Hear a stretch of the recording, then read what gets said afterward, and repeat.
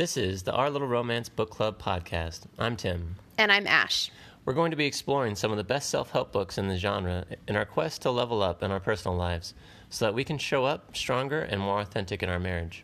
So, whether you've been in a relationship for decades or days, come and grab our latest read and a cup of coffee and come learn how to level up yourself and your marriage.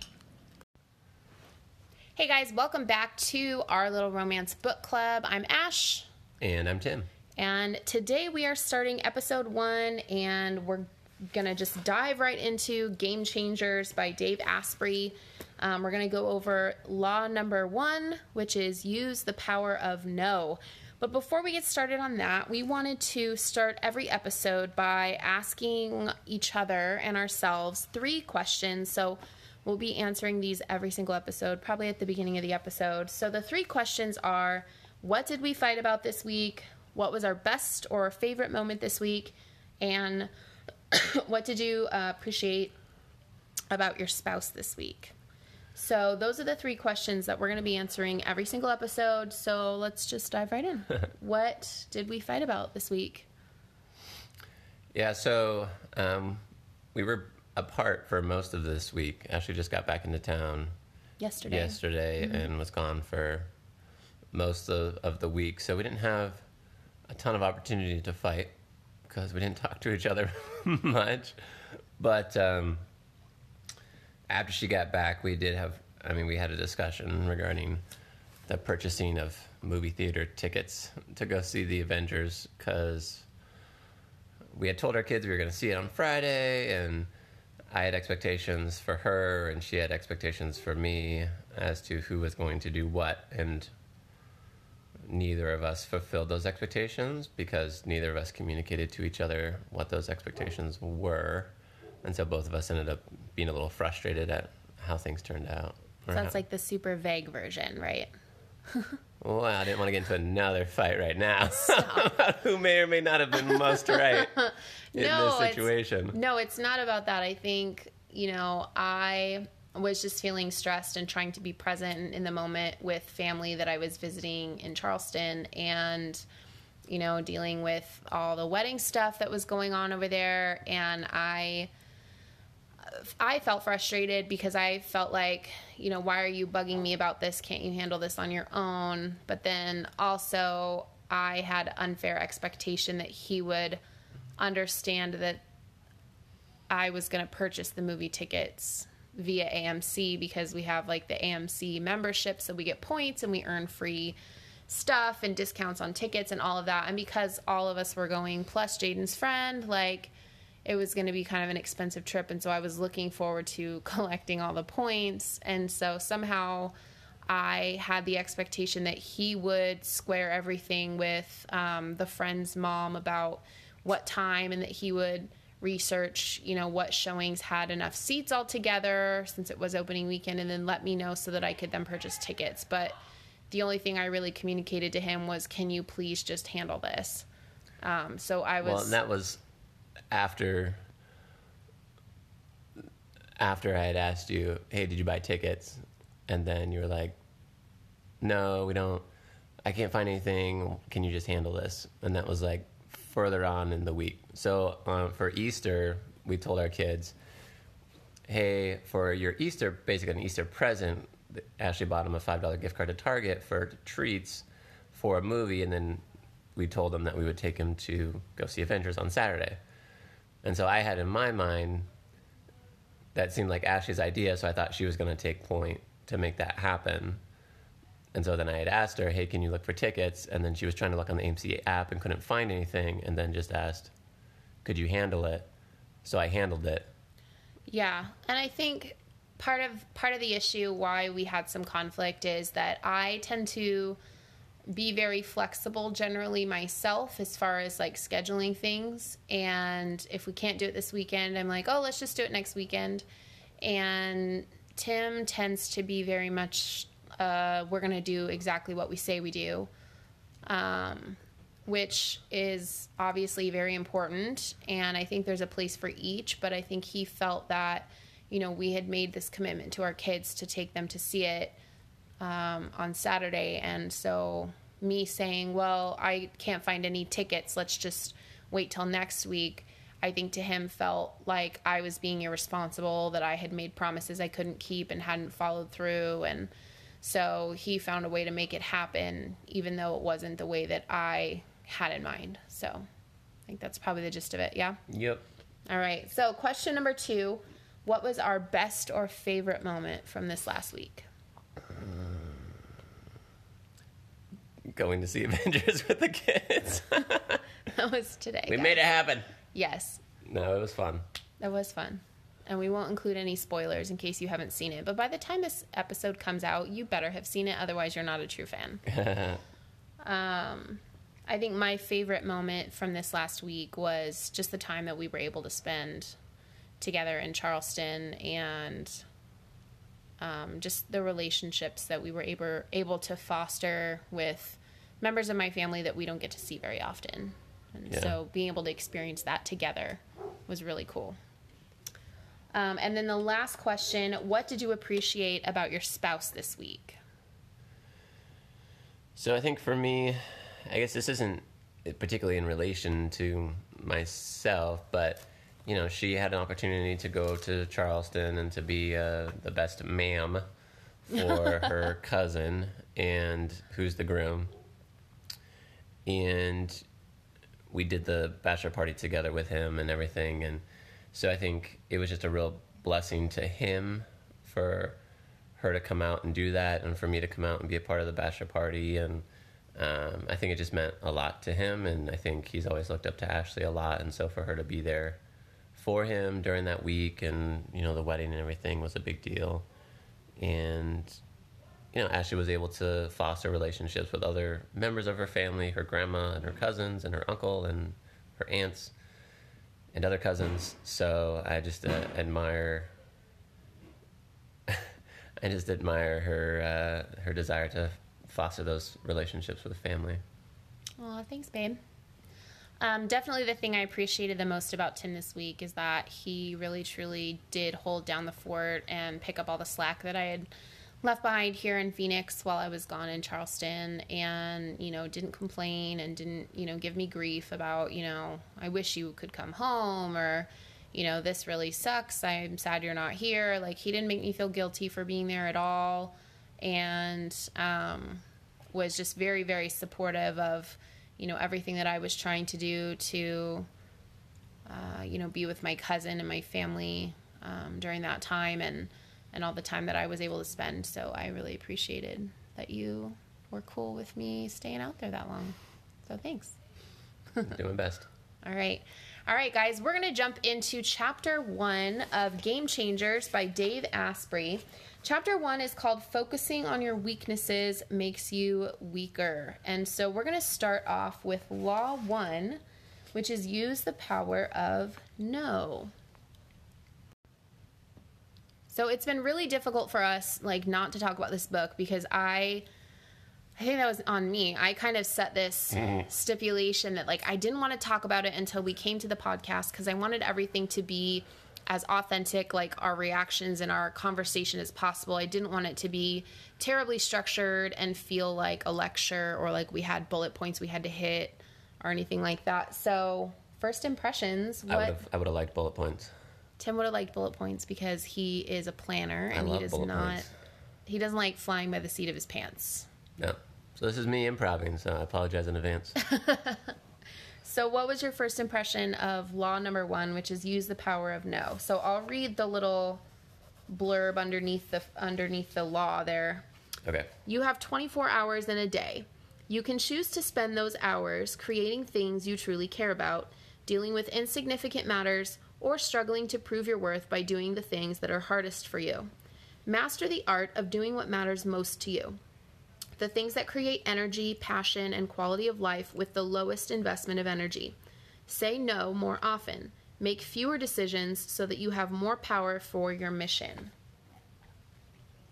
So I think first impression, you know, for a lot of people that are married and have kids, I think the general impression when you read things like this is like, oh yeah, that's fine. When you have, whatever millions of dollars like Dave Asprey, and you can pay people to do everything that you need to do during the day except what you actually care about, or you got things you got to do, errands to run, kids to take care of. And so I think initially it seems a little overwhelming and discouraging because a lot of the things that are said are pretty idealistic. Like there's expectations that you can limit the choices that you make to just the things that bring you passion or just the things that are most impactful.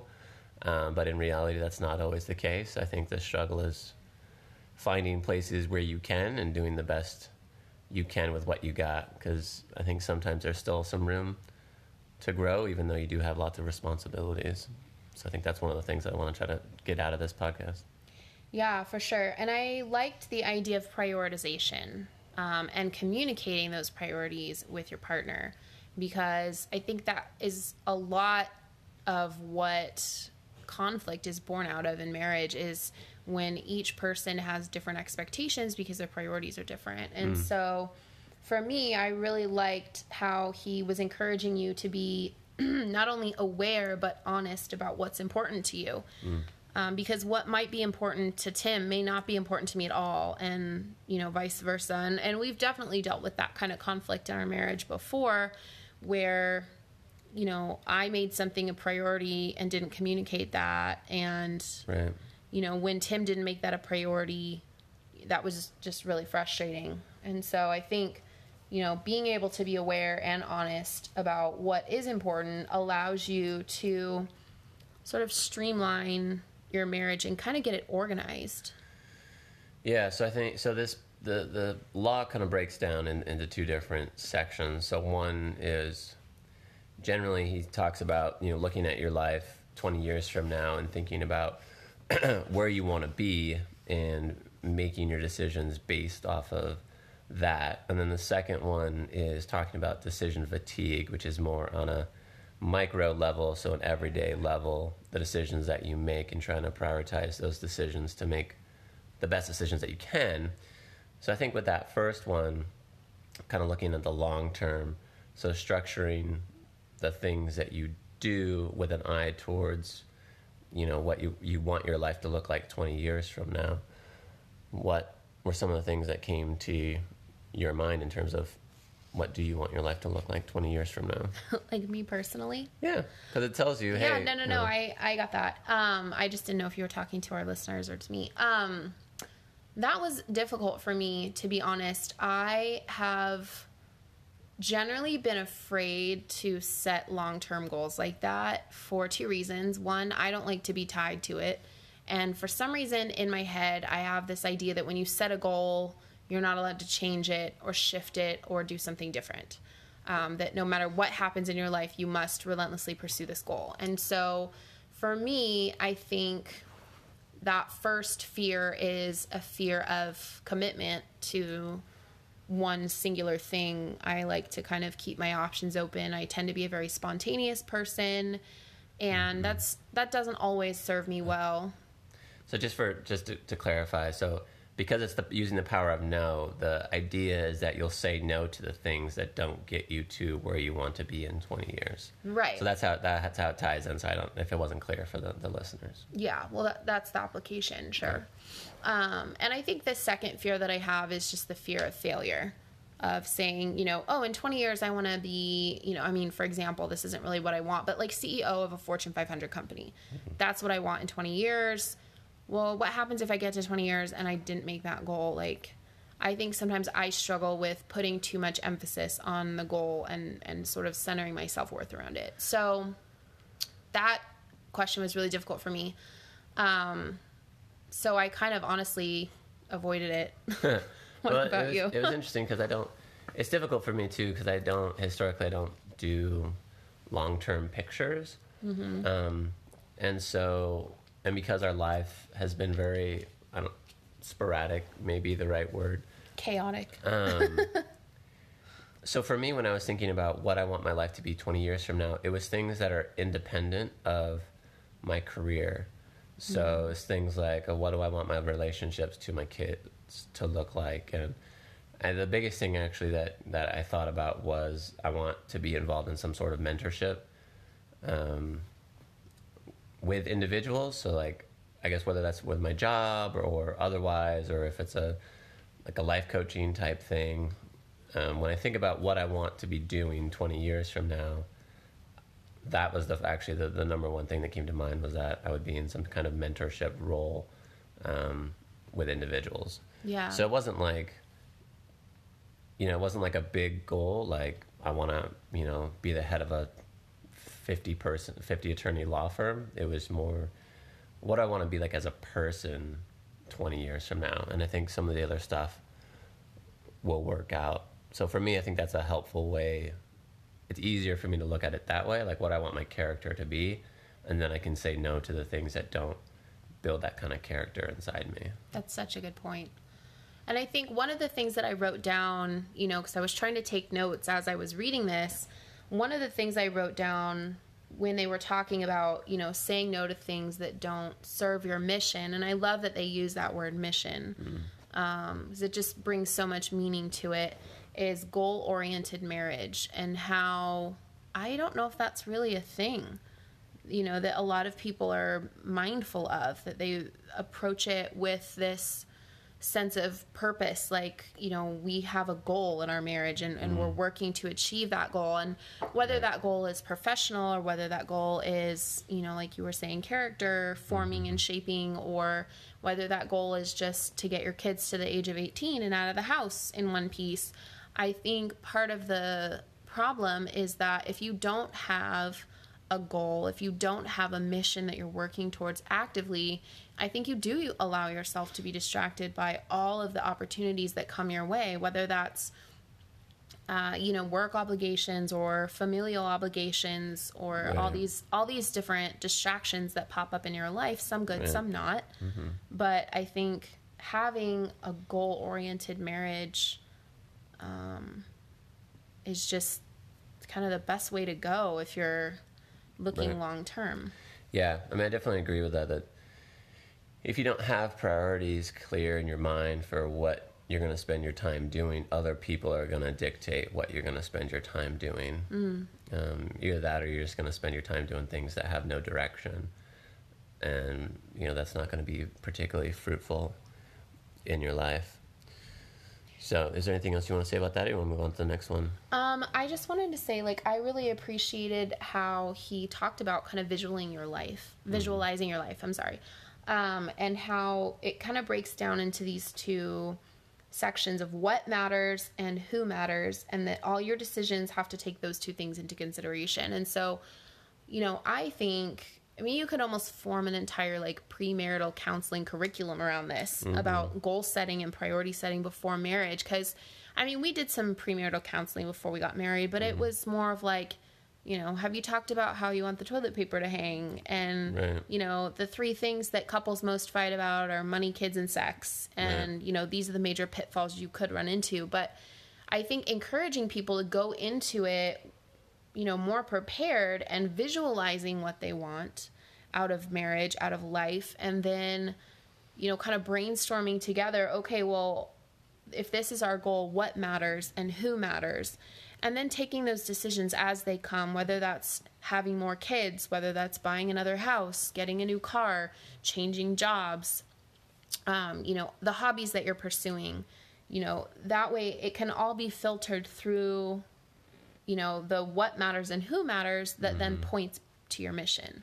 Right. Well, and I think just obviously going off of that now, and like you were saying earlier, being able to communicate those things to your spouse and saying, okay, this is either the person I want to be, or this is a long-term goal that I have, and then that other person can actively help support their spouse in that and say, okay, well, what do you need? How can I help you in that?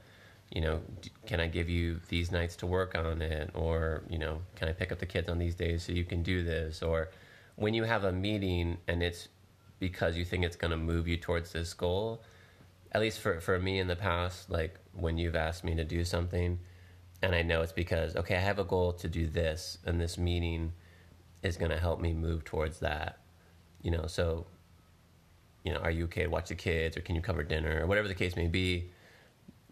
for me, that's always been easier because it always feels like, okay, now I'm a part of this thing that you're doing as well, or I'm enabling you and supporting you to do that, Right. instead of just being like, oh, I'm meeting with a friend, like, and that, I mean, maybe it's just selfishness on my part, but it's just easier for me to help support you when it seems like it's moving towards this goal. Yeah, and I think it also brings a sense of accountability between the two of you to the decisions, the big decisions that you make, and allows you to approach big decisions, with the appropriate amount of emotion and the appropriate amount of logic, because it is a balance, and so if, I have a tendency, and this is my tendency, is to take on too many things. And I have a really hard time saying no. And part of that is because I am an inherent people pleaser, and I hate, when people are upset with me, or when I feel like I've let someone down, or if I've not met their expectations. And so, I know in the past, and it really hasn't been filtered through this point of view. So I'm excited to kind of see how this goes from here, as we're implementing these things in our marriage and kind of looking at our priorities and setting some goals together, because I'd love to sit down and do that this week. But, you have had some, come to Jesus talks with me about taking too much on and being like, okay, like, does this really serve where you want to go? And, is this really worth your time? And, there have been projects I've taken on when, maybe I haven't gotten paid, but it was still 100% worth it. And then there have been projects I've taken on that have been paid that weren't worth it and didn't serve. So I think, having that ability to gently come to your partner and say, hey, this is the goal, this is the plan that we set, and not necessarily that it's rigid and immovable, but that it offers you the ability to say, hey, how can I best support you in getting there? Is this new project or this new, favor you're going to do for someone, or, whatever the case may be, this decision we're about to make, is this going to push us towards the goal or not? Yeah. And I think, I don't know. I mean, Dave Asprey, he's a pretty focused fella.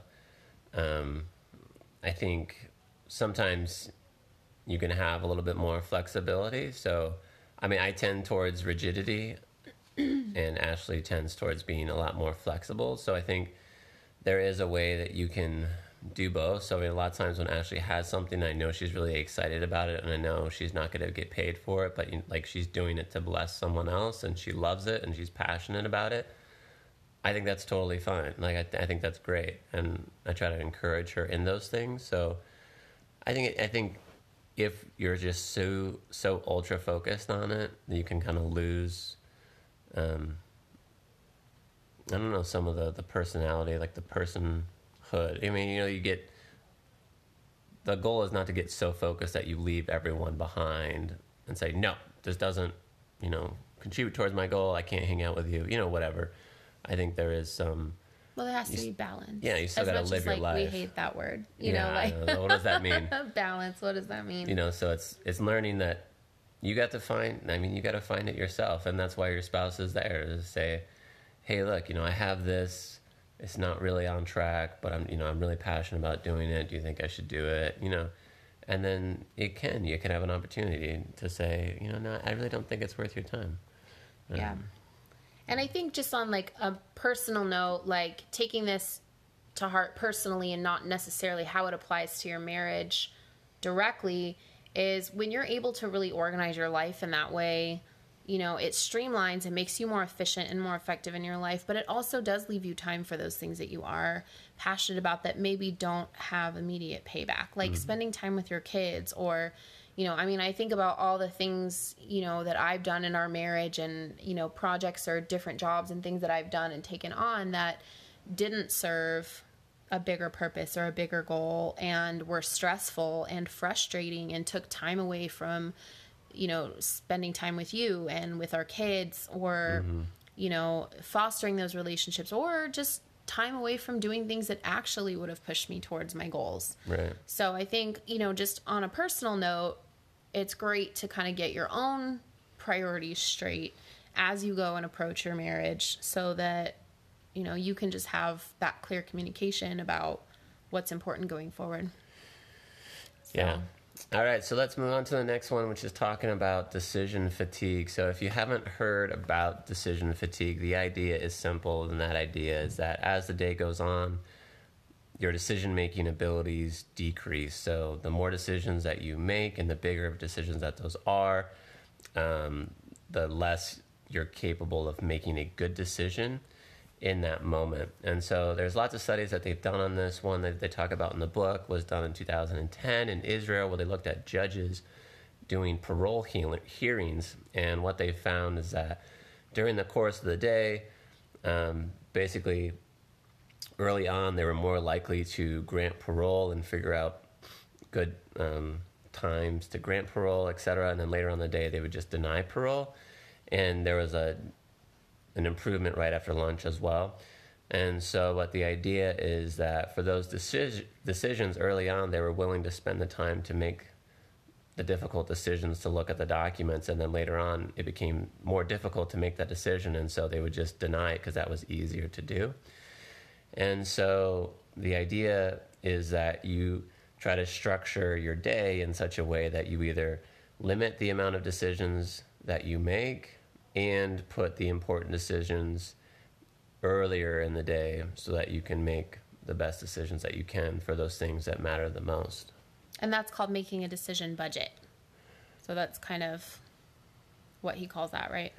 Yeah, so one of the guys that Dave Asprey talks about uses this idea of a decision budget.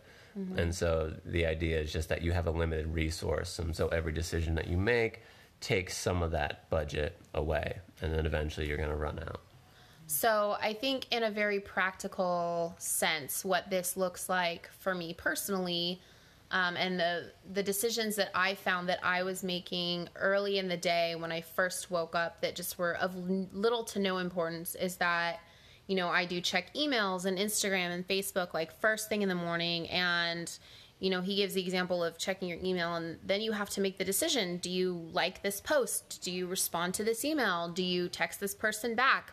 You know, and those are the first decisions that you're kind of wasting on the first part of your day, and those aren't super important. And so I think the determining factor that he asks you, like the question that he wants you to ask yourself, is which tasks have the potential to significantly change the outcome of your mission. And so does checking my Facebook and email and Instagram first thing in the morning, is that really going to change the outcome of how I want my day to go? No, it's not. Right. Another big one for me was what to eat for breakfast or what to wear. And, you know, that the what to wear one was a struggle for me because I actually enjoy making that decision, I thought. But then I really slowed down the amount of clothes that I was buying and realized that that was actually a big source of anxiety for me. And so, you know, I would start off my day checking email, doing Instagram, all these things, deciding what to have for breakfast, you know, deciding what to put on in the morning, and then, you know, taking the kids to school, coming home, deciding whether or not I was going to clean the kitchen, deciding in what order I was going to do my chores. And then I would get to the things that were more about my mission and what I was doing and writing blogs and all of that. And then by that time, it was kind of like I was tired already. Like mentally, I was already fatigued. And so, you know, then you go through your day and maybe, you know, you have lunch and you get a little bit more of like an energy kick. And so the first hour or two after lunch, you're like super productive. But then, you know, by the end of the day, when you've been making all these decisions that maybe aren't super important and you haven't, you know, done any meal planning or anything, you get to the end of the day and your decision making is terrible because it's always so tempting to just go get fast food or pizza for the kids because you don't feel like having to make a decision. Like for me, you know, struggling with anxiety, I really saw so quickly how this decision fatigue takes over my life. And I think that is a huge source of anxiety for me, is having to make too many decisions in a day. And it makes me feel really pathetic, but it was helpful to know that I'm not the only person that this affects. Right. And so, you know, it was also a challenge to me that like, hey, I think, you know, if you're struggling with anxiety in the early evenings because you've spent your whole day making these decisions you didn't have to make, and now when you do need some, you know, power in your brain to make these decisions, you don't have it. It's because you didn't budget it well. Yeah. So, I mean, one thing that I found that's helpful for me, I mean, one, I usually start work around 6. So, and this is something that I've heard from other people as well, is that, I mean, starting your work before everyone else is there, so you're not bombarded with phone calls and emails. That's one way to just artificially make sure that other people aren't demanding your time and asking you to make decisions, and you can, use those first few hours of the day to do what's really important. The second thing is I'm a pretty boring guy, so once I set, hey, this is what I have for breakfast, that's what I have for breakfast, and I can have that for breakfast forever until I feel like changing it. And so I have a schedule in the morning that I do, and I don't have to decide whether or not I'm going to do it or not, because that's just what happens every morning. And so that's helpful for me. The other thing that I've found is helpful is that you do certain things at night to make it so that you don't have to make decisions in the morning. And so in high school, I actually had a teacher who lived kind of far away, and so I was asking him about that, and he's like, oh, well, it takes me 15 minutes to get ready in the morning, and that seemed like a really short amount of time. And what he said was, well, he puts out his clothes the night before for what he's going to wear in the morning, and he packs his lunch and he has his breakfast ready to go. And so one of those decisions about what you're going to wear in the day, you can make at night. I mean, it can just be mentally like, okay, and actually, so I do that a lot of times now. Okay, tomorrow I'm going to be in the office, and so I'm going to wear jeans and this polo and these boots. And so then in the morning when you wake up, you don't have to make that decision. Or, I like empty the coffee grounds and prep my coffee machine at night so that in the morning I can grind my coffee and make it. So, I mean, simple things like that, but I think in the long run, it's helpful because you don't have to spend your time making those decisions. And also, I mean, just like social media in general, I find, and it's like even like listening to the radio, all of those are decisions, right? So like if you're scrolling through Facebook, every picture that you see, you're making a decision. Do I stop and look at it and like it? Do I stop and comment on it? Do I continue? And I found personally that I tend not to go on social media at all until after my workday.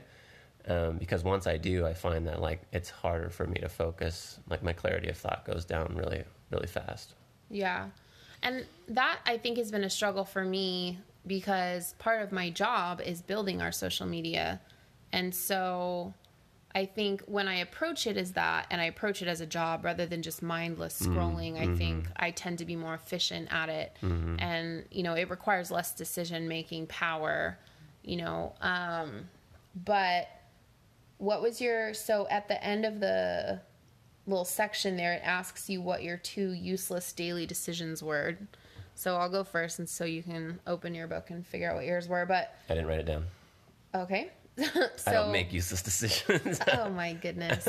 Tim, I'm just kidding. Literally, I think you and Dave Asprey would be like BFFs. I'm struggling with this. And I love the idea of this, but it feels like I'm getting robbed of my ability to be spontaneous, to be honest with you. And so this is all very fascinating and new to me. And the idea of time management is not new, but you can ask my parents, I've always resisted the idea of having a schedule and having things planned because I just thrive on spontaneity. And so I think I need to do some more soul searching about why it feels so important to me to have that. But my 2 useless daily decisions were what to eat for breakfast and lunch. And part of that is because I do struggle with eating disorders. And so for me, decision-making around food is incredibly, incredibly taxing.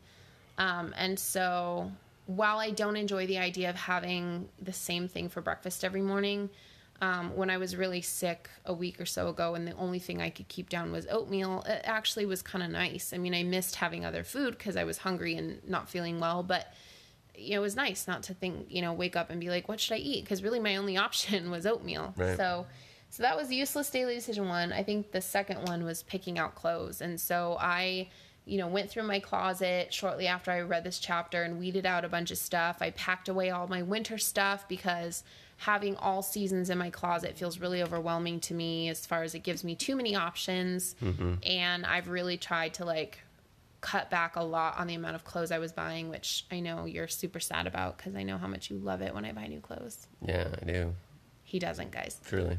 So those are my 2 useless daily decisions. I'm still figuring out exactly how I want to tackle those, but it was funny that I wrote those down and then literally those were the 2 exact examples that he gave in the book about like under the action items and what you could do about it. So, yeah, I think actually for me it was just more realization. So later on in the day, sometimes I'll get on YouTube and watch some videos, some fitness people that I follow, or some action scenes from kung fu movies that I like. And I love you. I'm just being honest. This is real talk. This is pure Tim. Real talk with Tim. Raw. I love kung fu movies, and so, but I realized that actually it took a lot away from my interactions with the kids in the evening, and trying to make conscious, because YouTube is just this death spiral. And so it's like, oh, well, this video is 10 minutes. Oh, that's on, it's just 10 minutes. And then like, oh, it's another video. It's 5 minutes. That's no big deal. That was 6 minutes. It's so easy to waste time on YouTube. And so I think for me, it was just like, these are decisions that it's taking away time from the kids. And I guess it's not super related to this decision-making thing, but that's what came to mind, because it decreases my ability to make better decisions about what I'm doing with my time when the kids are around, I guess. So really quickly to wrap up, how do you feel like this can apply to marriage as far as, decisions that you make? I mean, obviously, if you're experiencing decision fatigue, you're going to be more short-tempered with your spouse. You're going to be more frustrated. If your spouse is asking you to make a decision saying, what do we want to have for dinner? Or do you want to go do this? Or can we do this tonight? Or, whatever. You're going to be more taxed and less willing to help out your spouse or do something like that. But how else do you feel like this could help? I can't relate. Can't relate at all. Stop. So I think a few things. I mean, one, if you have a big decision to make, don't make it at night, because that is the worst time of day to make big decisions, because you've already made so many decisions through the day.